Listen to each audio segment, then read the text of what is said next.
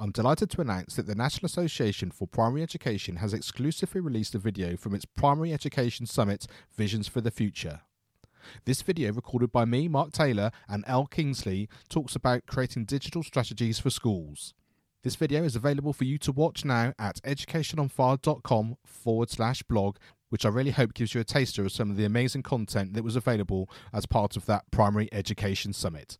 That's educationonfire.com/blog. Hello, my name is Mark Taylor, and welcome to the Education on Fire podcast. The place for creative and inspiring learning from around the world. Listen to teachers, parents and mentors share how they are supporting children to live their best authentic life and are proving to be a guiding light to us all. Hello, welcome back to the Education on Fire podcast. Just a reminder before we get going about the new live podcast that we're going to be doing. I want some help from you really to steer the topic and the themes of these live podcasts, because we're going to be sharing them and streaming them on YouTube, and you're going to be able to watch the podcast being recorded, but also be able to comment and ask questions via the chat, and then we'll repurpose those into the audio podcast from where you're listening now. So any ideas of what themes, what topics you'd like to cover that would really help you so that you can want to get involved, just please email me, mark@educationonfire.com, and let me know your thoughts.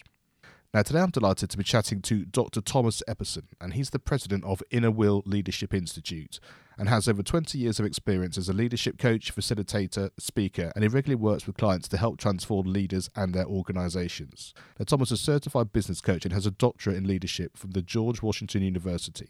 Tom is currently an instructor in Virginia Commonwealth University's Executive MBA program. He's the author of Inner Will, Developing Better People, Braver Leaders, and a Wiser World through the practice of values-based leadership.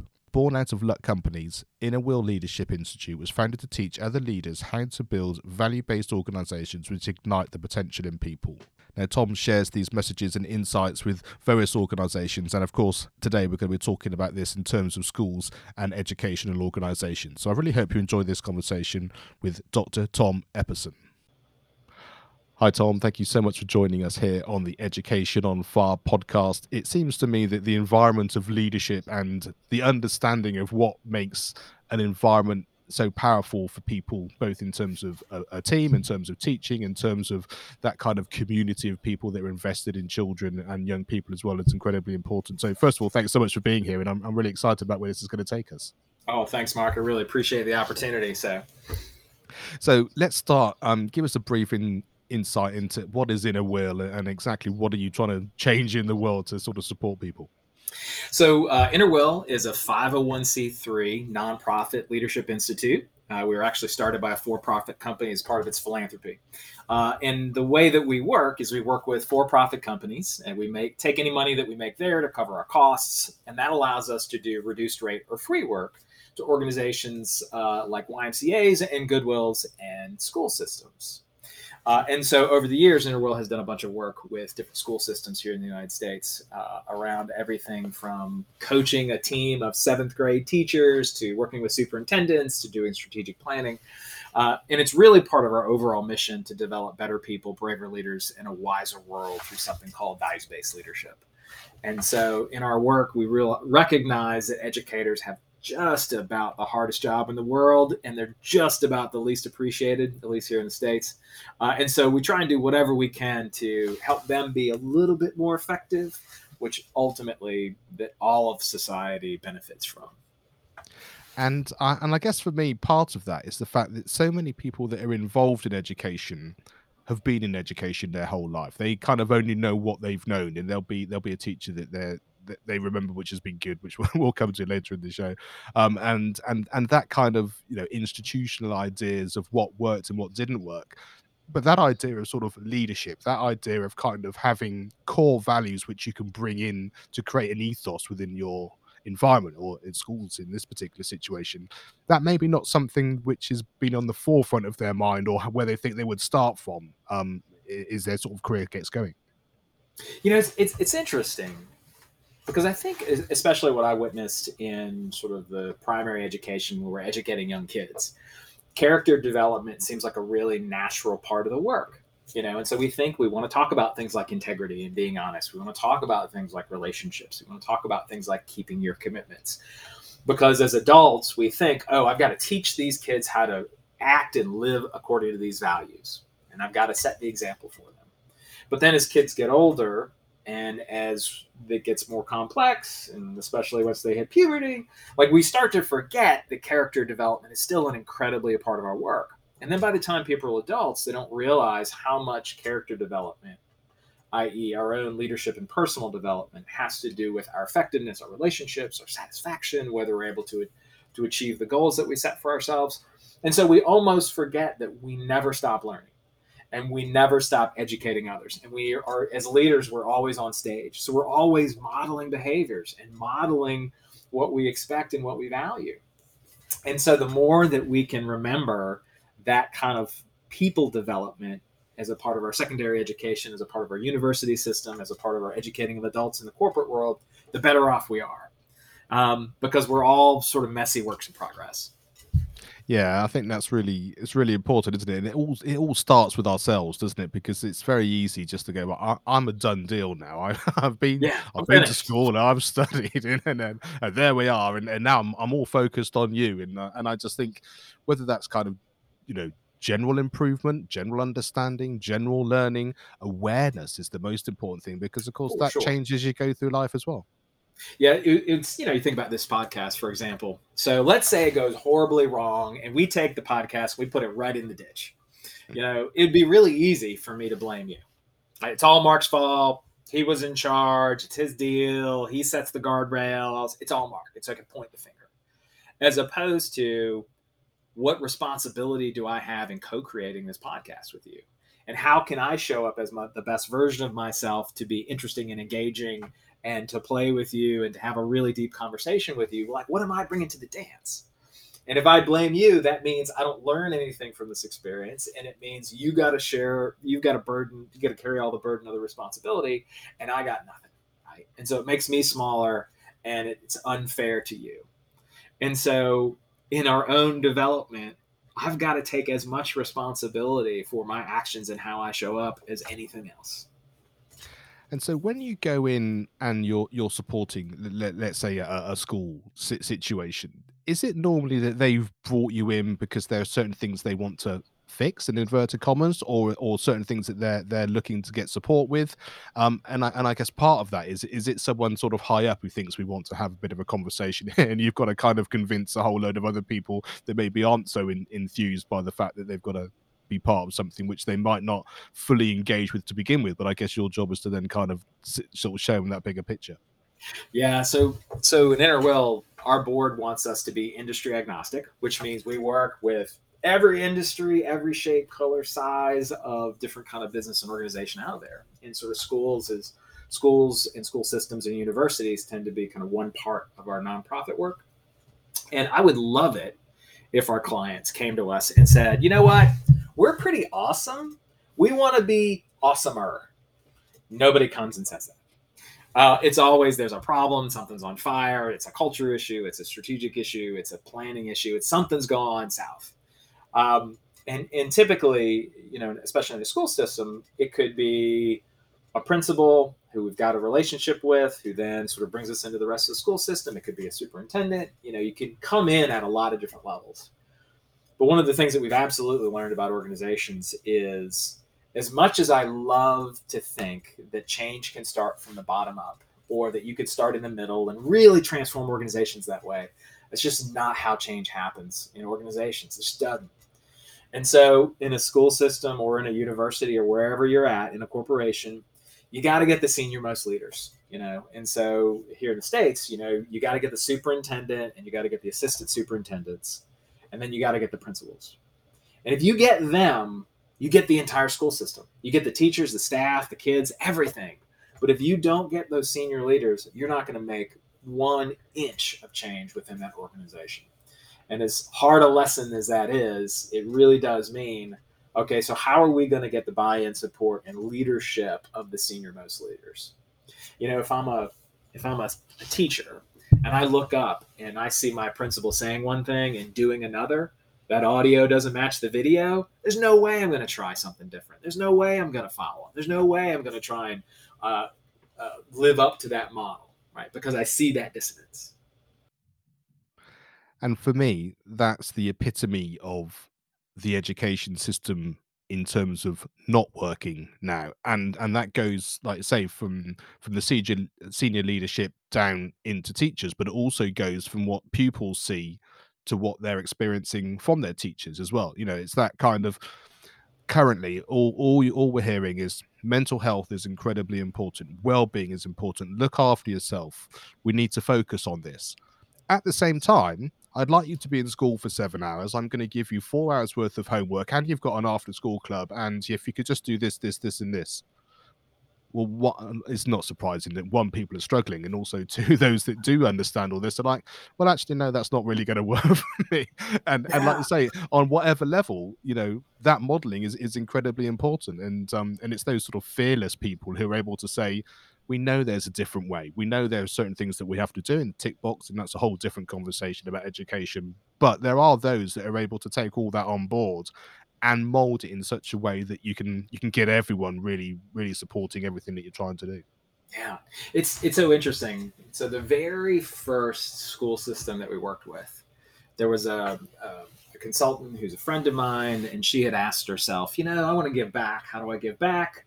When in my life did I experience the most change? If I could go back and make it better, what would it be? Well, middle school. So, you know, anywhere from, say, 11 years old up to, say, 15.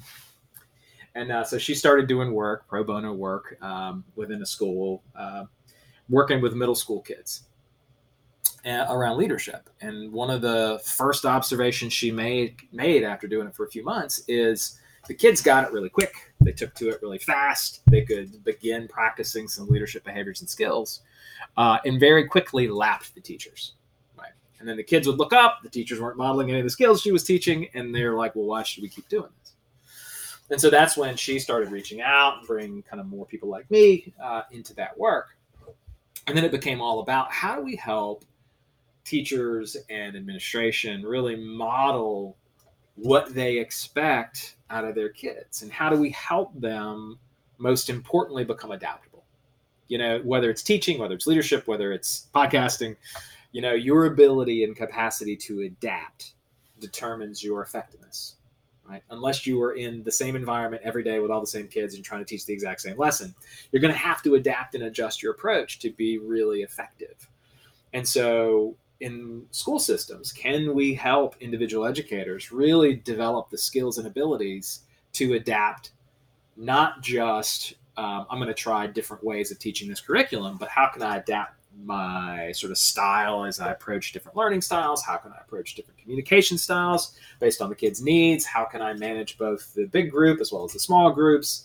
Ultimately, as I'm developing curriculum, how can I be really thoughtful about changing things up and keeping it fresh and keeping it new?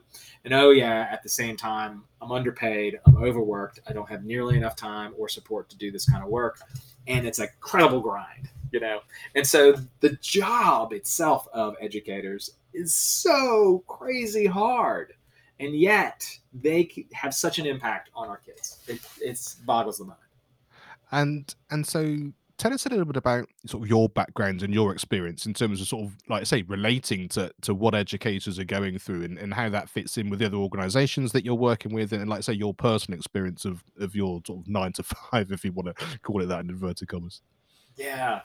So if I go way, way back, by the time that I was in 8th grade, so about, say, 12 years old, I was getting in fights every day at school, you know, and at some point I decided I was tired of getting in fights because I was on the losing end of those fights.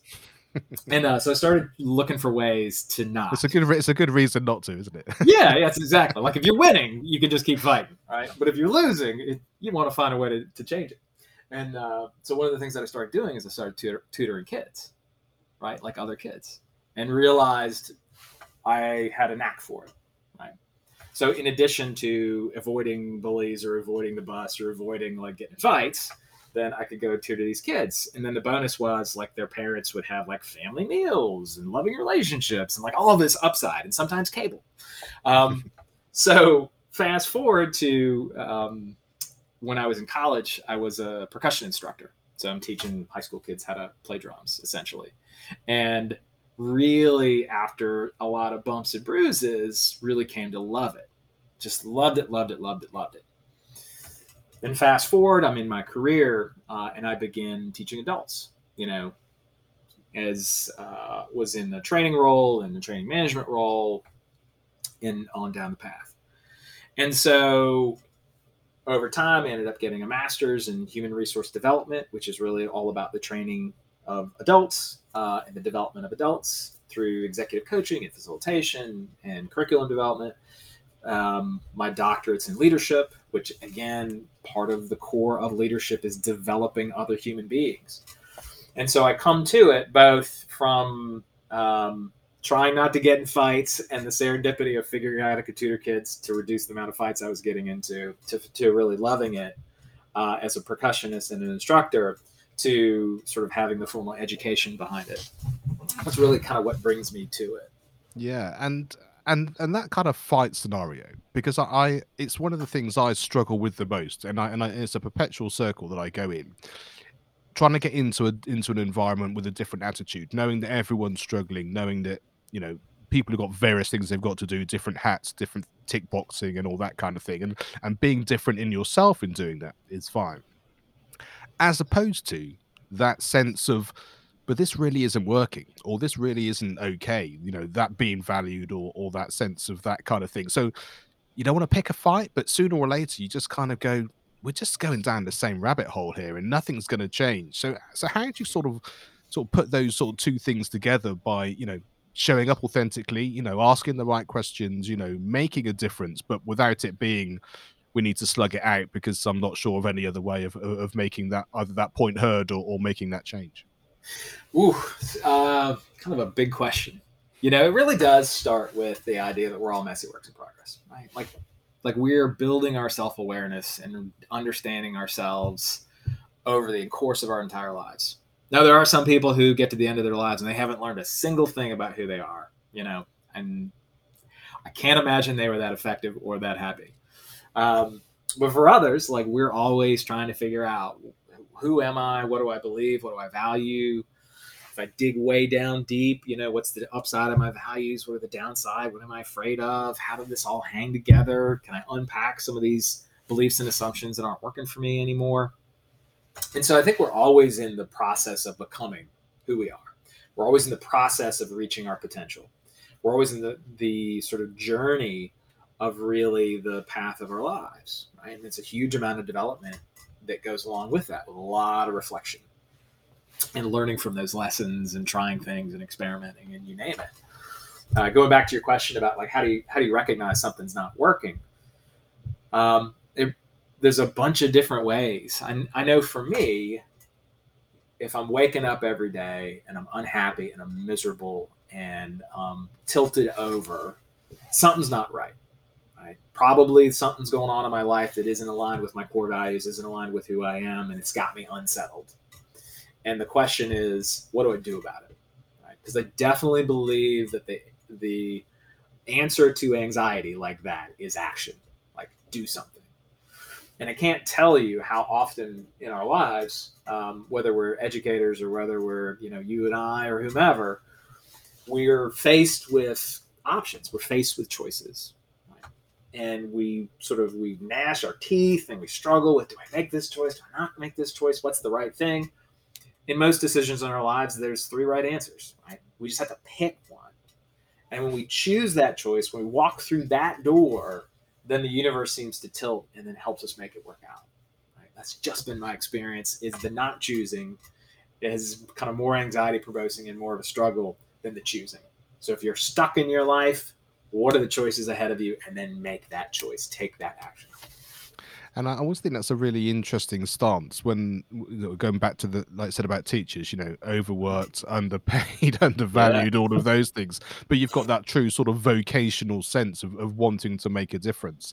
And I suppose then it's just a question of kind of, how do I make those different choices and how do I show up? Because I don't want to walk away necessarily, but at the same time, I want to make a difference in a way that's going to support me to be doing this in 5, 10, or 15 years time. And I guess that's probably something you see a lot in terms of educators sort of moving away from the profession, and which is not supporting is a school system at all.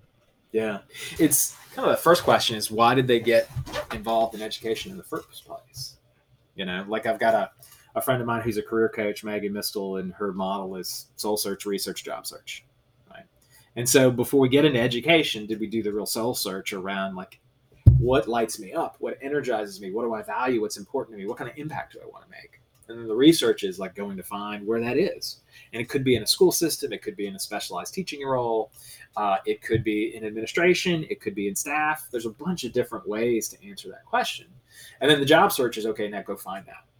Whereas I think some people come to teaching and maybe they want something safe, or they have this idealized notion of what teachers are like. I think a lot of folks had a really good teacher in their lives, and they're like, I want to do that. That's the impact I want to have. And so they get into the teaching profession, and then all the reality sets in of challenging kids and challenging parents and challenging administration. And then they do that for a few years, and they get on sort of a wheel, and they start running and running and running, and they're not making any progress. And eventually they get burned out. And then they look at their paycheck one day and they say, I'm not getting paid nearly enough for this. Right. And so then they bail out of the system. Whereas before we get to that burnout stage, before we get to that point of no return, I think it's helpful to try and remember, why did I do this in the first place? How does it tie back to my purpose and why I walk this earth? Is it the profession that's grinding me down?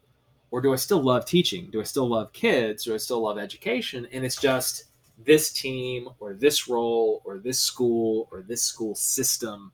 And can I find what really lights me up someplace else? Or is there work that I need to do on myself to either better cope with this stress, or to set better boundaries? Or what can I take personally responsible, as opposed to blaming everybody else about me being burned out, and do differently in order to be more effective and more happy? It's a tough decision and tough roles, but it's the same journey we're all on. Yeah, no, I think it's really important, and it's a great focal point. And I think one of the things which sort of always strikes me in that scenario is the fact that the other thing you need to make sure is that you've got time, because I think the only way you can answer those questions, like I say, especially if you've been involved in these things for a long time, is to actually have enough time to be able to soul search, for a better word, or to sit with it and actually, like I say, really contemplate, why did I get involved? What's the reality? What can I change? What can I take responsibility for? And I like the sort of the different sort of degrees that you spoke about, because it might be exactly the same job, but in the school down the street. It might be exactly the same thing you're teaching, but it might be as an online tutor or one-to-one tutor as opposed to in the classroom. Or it might just be, I need to be in a different state or a different country, or whatever it happens to be. And then all of a sudden you get back to that sort of sense of the world is your oyster again, without literally saying, okay, now I'm just going to pack it up and I'm going to go and work in Walmart or whatever. Absolutely. So we talk a little bit about values-based leadership. There's really sort of 5 practices that underpin it. So one is all about building awareness. So do you know yourself? The second is about realizing potential. So do you know the impact you want to make and what's the best version of you? The third practice is all about developing relationships, because in the leadership business, we're always influencing, whether we realize it or not. We can make intentional choices to develop those relationships. Taking action, which is all about running towards the fire versus away from it. So making these courageous choices that align with our values and who we really are. And then ultimately practicing reflection. So are we carving out time, and have we found a process where we can reflect on, how am I doing? Am I making choices that align with who I want to be? Am I making choices that get me closer to my goals? And then what lessons can I learn from all of these actions that I've been taking? And can I apply them to the future? And so these practices, if you kind of are sort of regularly working them, they work together. And so they help us to make progress towards the larger goals, our larger purpose, the larger impact we want to have. And what's interesting about that reflection piece is you got to have time. One of the things that I've found is that for some people, getting on a mountaintop with a pretty journal and a nice pen and in nature is the perfect way for them to reflect. My brain is not organized that way. I need other people, preferably with a whiteboard and some markers, and we need to have a conversation. And that conversation is going to help me reflect deeply about kind of what it is. And so I would encourage everybody, as you go through that reflective process, is to find what works for you and to be okay with the fact that if all your guru buddies need to be on a mountaintop by themselves with a pen and a pad, and that's how they reflect, then let them go do that. For you, figure out what works for you. Yeah, and I think the thing that's so powerful about that is the fact that that's true for all the people that you're affecting as well, isn't it? Because the one thing we know about learning is it's not a one size fits all, and within the confines of education, there's a system and a group of 30 kids and all of that. But the really great teachers and the great educators find a way to make that personalized learning work, whether it's a conversation, it's a I see you, you see me scenario, or have you tried it this way, or do you want to just spend 5 minutes having a little bit of an extra chat about that, or whatever it happens to be, and to be able to bring that back into you, like you said, go and be on the mountaintop, or like I say, put it on a whiteboard and work it through, whatever it happens to be. And I'd be interested for anyone listening if you've got a third or 20 versions of that which work for you, because I think it's just interesting for people to realize, it's only about you, and the only version who really knows that is you, like you say, when you can have that reflection. Yeah, and I think part of the journey is figuring that out about yourself, like really trying to understand your owner's manual and writing the thing down. Yeah. One of the things that you were mentioning kind of sparked me in thinking about. So the education system we have today has its roots in basically having a factory-driven industrialized workforce, right? Like we need people to come out of their individual trades. We need them to come off the farm. They probably have a wide variety of education and experience, maybe a lot of varying levels of literacy and sort of math knowledge. And we need to take that population and turn them into good employees. And so we got good at that. And our education system got good at delivering on that workforce, right? That shows up on time, driven by bells, very kind of much mass produced education. And then in the past, 10 or 20 years, where we begin to really understand that while that was effective in getting a lot of people educated in a short amount of time, it isn't optimal, right? It's not the optimal way that everybody learns. Some people thrive in those environments and some people don't.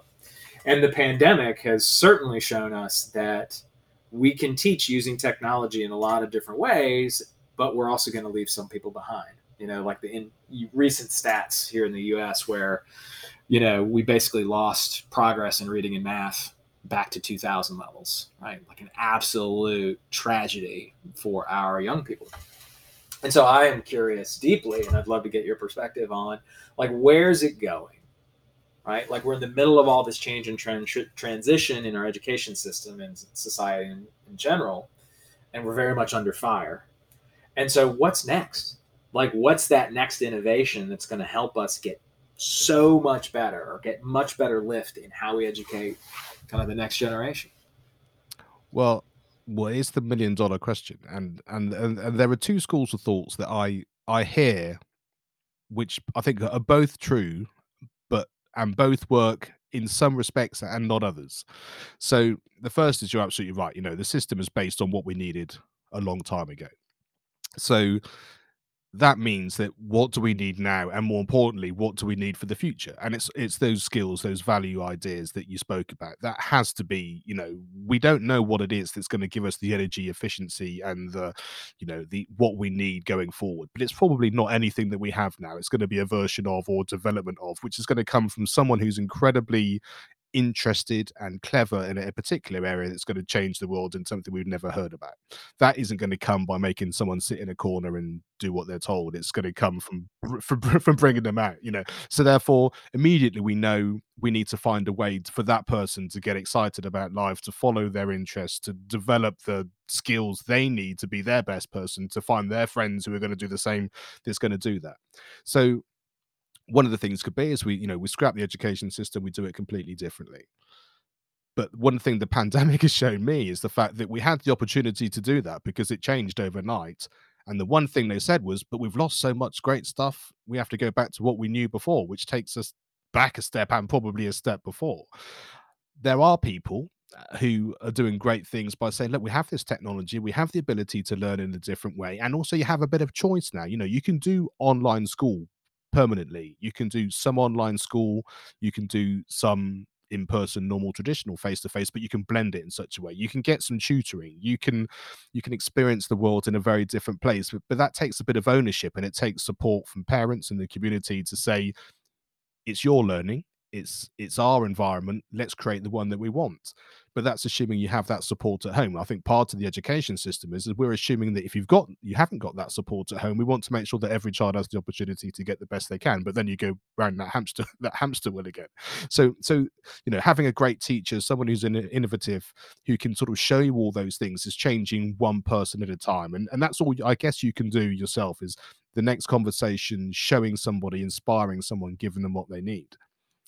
But I had a conversation with Dr. Garrett from at Bet earlier in the year, and he said what we needed was someone like a Bob Geldof figure, in terms of, we need to feed the world, and we need someone to say, it's all very well us doing these bits and pieces, but we need something to change now. We need someone that everyone can get behind and say, look, people are starving over there. We need to raise some money, and we need to give them fresh water and give them the opportunity to do that.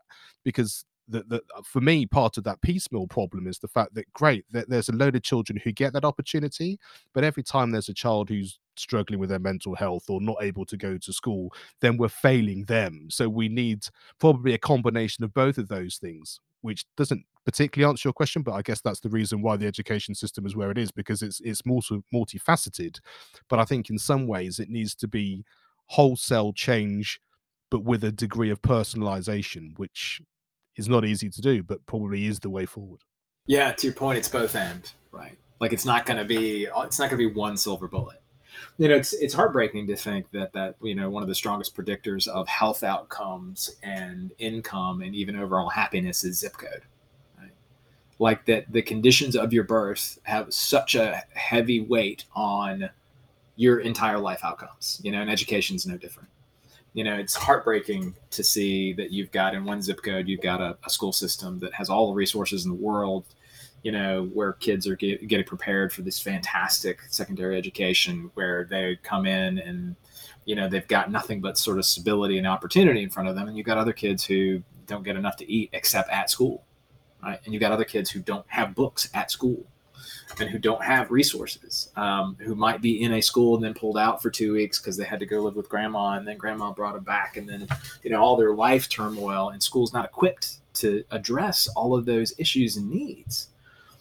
So some part of me is excited about the power of things like technology and flexibility. My kids learn way differently than I did. If you watch them with one earbud in while they're doing their homework, while the TV's playing, while they're doing a video game all at the same time, which makes my brain melt.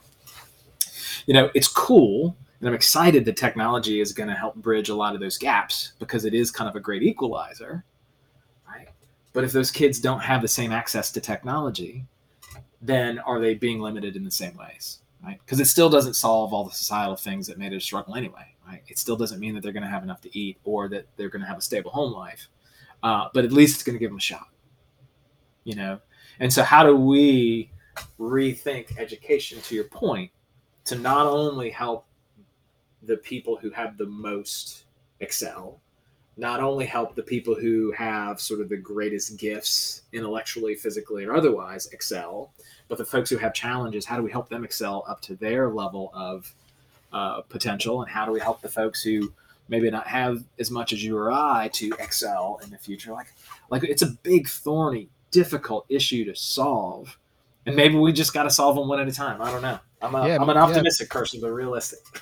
Yeah, I think that's true. And it just reminded me, I think it was Stephen Bartlett on the Diary of a CEO podcast was talking about that he was having a conversation with one of his guests, and they were talking about that perception of what you expect your workforce to want. So as the CEO, as the person who's leading something, we're after great results, we're after this, that, and everything else, and you just assume that the rest of your company is either doing that, or you're going to try and create a way of making them do that, because you're all on the same page and we're all striving for the stars, and hoping you end up on the moon, if not that kind of scenario. But then he said, actually, what's made the biggest difference is understanding that not everyone's the same. Some people just want to go to work and earn a steady paycheck, have a lovely home life, do what they enjoy doing in the evenings, and that's absolutely fine. And there are some that want to support you to be the best possible CEO you can and do the best possible thing that you want. And you've probably got 20 degrees in between of those things. And what made the difference was having conversations with people to find out who they are and what they wanted. And that's not anything that we ever do in education. It's all about this is what you should be doing because this is what we expect or what the world expects. And maybe it's that same sort of conversation about, what do you need? And so for some children it'll be, I need a meal. For some it'll be, I need an iMac because I'm about to try and create something which I've never been able to do before. But maybe that's the thing, that way of having a system and a society in place that gives whatever you need, and whatever that you do need is okay. And maybe that just takes the standardization away of expectation, which is going to make the difference from that starting point. So imagine if you are a doctor in a teaching university. So your job is to be a doctor, your job is to be a professor, your job is to be a researcher. And so you might have goals around, you've got to teach this many classes, you've got to see these many patients, you've got to do this much research, you got to go and get this much funding. And oh yeah, by the way, you got to make a bunch of money for this system. Right?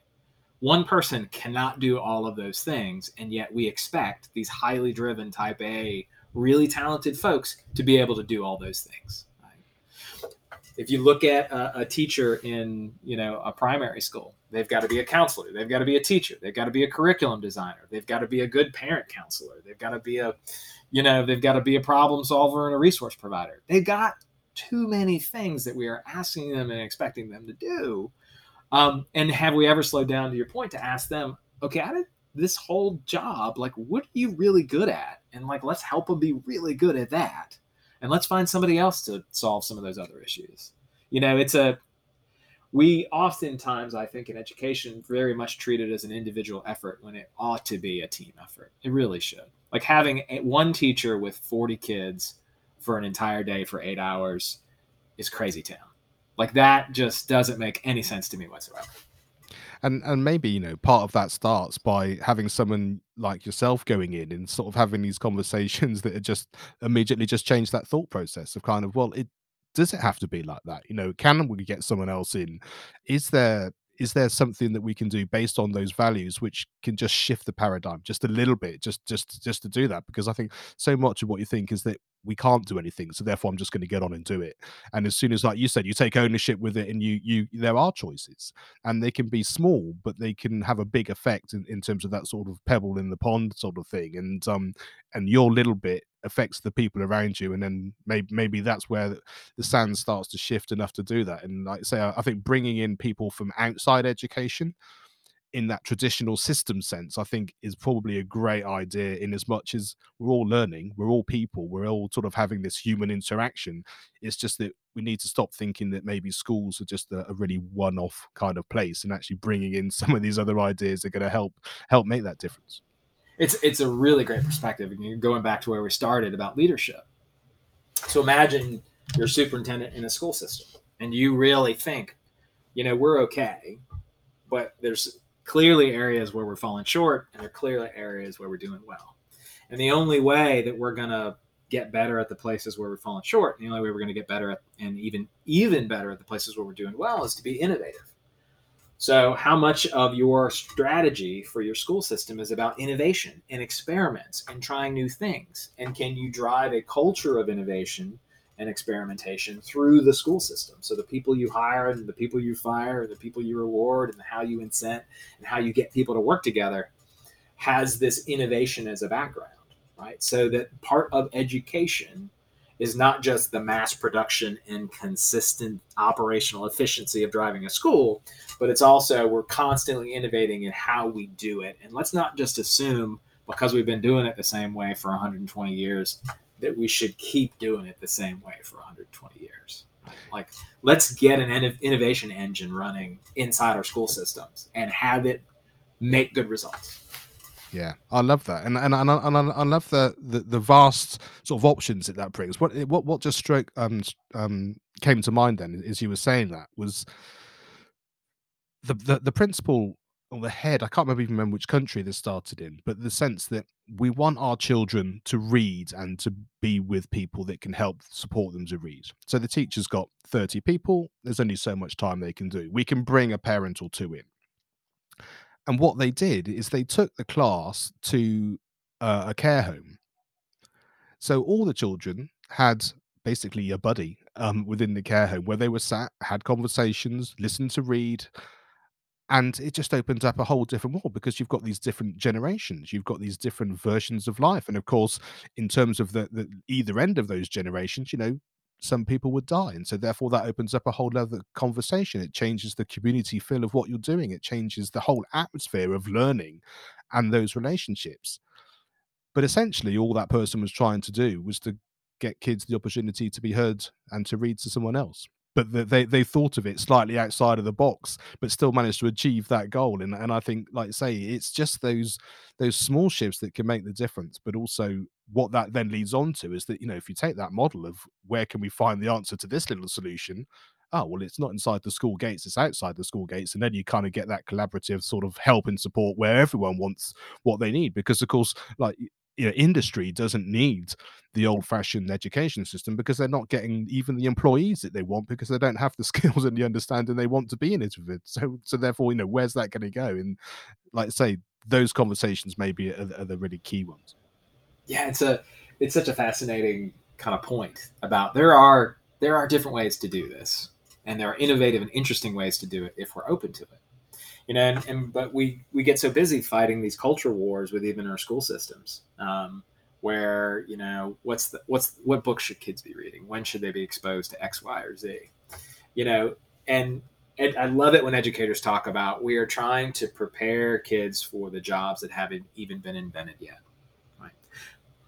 And yet, are we really developing the skill sets that they're going to need to deliver on that? Are we really building their curiosity? Are we really building their comprehension? Are we really building their problem solving and innovation skills? Are we really building their adaptability?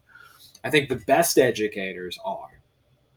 I think the worst educators are not even coming close to that. I think the best school systems are. I think the most challenged school systems, they're just trying to get kids to be able to read at grade level. And so, how do we move everybody forward? That's the real challenge. Yeah. And it always seems to me, I think to your point, or the way I could perceive it, is the fact that we need to get people ready for these new jobs. So therefore we need to do more STEM, because that means that we've got people who are educated in the right sorts of things to move us forward in the perception we think we're going to.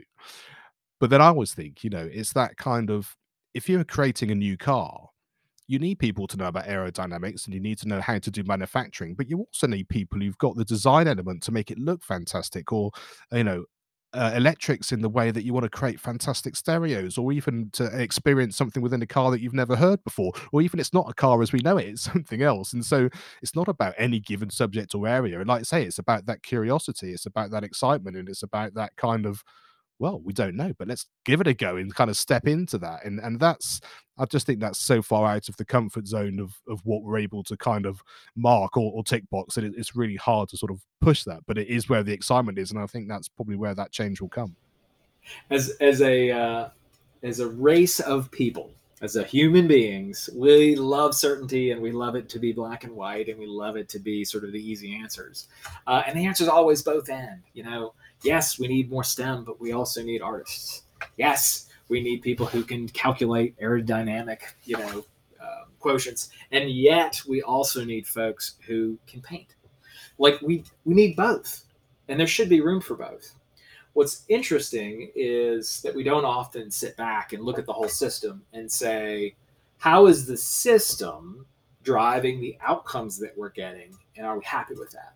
So I'll give you a sample size of one, or sample size of two, quite frankly. I've got two teenagers. Right? One of them is in college now. The other's still in high school. And in my experience, because we're sort of very much driving them towards college, because we're doing that, that means that they are excluded from any kind of hands-on technical training that they could be getting. So no auto shop, no carpentry, no sort of industrial work, no hands-on medical work or EMT training or any of that, because they've got to fill up their schedule with classes that are going to get them into college, that colleges look for. And colleges are not looking for, did you take an auto class or a shop class? My kids could be so much more well-rounded if they had access to both, right? But unfortunately, the way that we're tracked, because we want them to do a 4-year school, if they choose to, this is the only thing that we have time and energy to expose them to. Right? And so it's on me as a parent to try and share with them those other opportunities, right? Whether they're interested, you know, it's my job to get them interested in that stuff too, in addition to like their regular schoolwork. And like, I would love it. I would love it if we could figure a way to solve for all those things. To your point. Yeah, and I think you kind of answered one of the questions, which is the fact that it's the community of people supporting the young people in our life that's the important thing. Because in that scenario, the school's saying this as a parent, I know this and I can help in that way, and vice versa. If you're not getting it, as we said before, you're getting it at school, not getting it at home. And I think also one of the things that we've always been quite keen on in terms of our children is the fact that it's not about now. Because that takes the pressure off.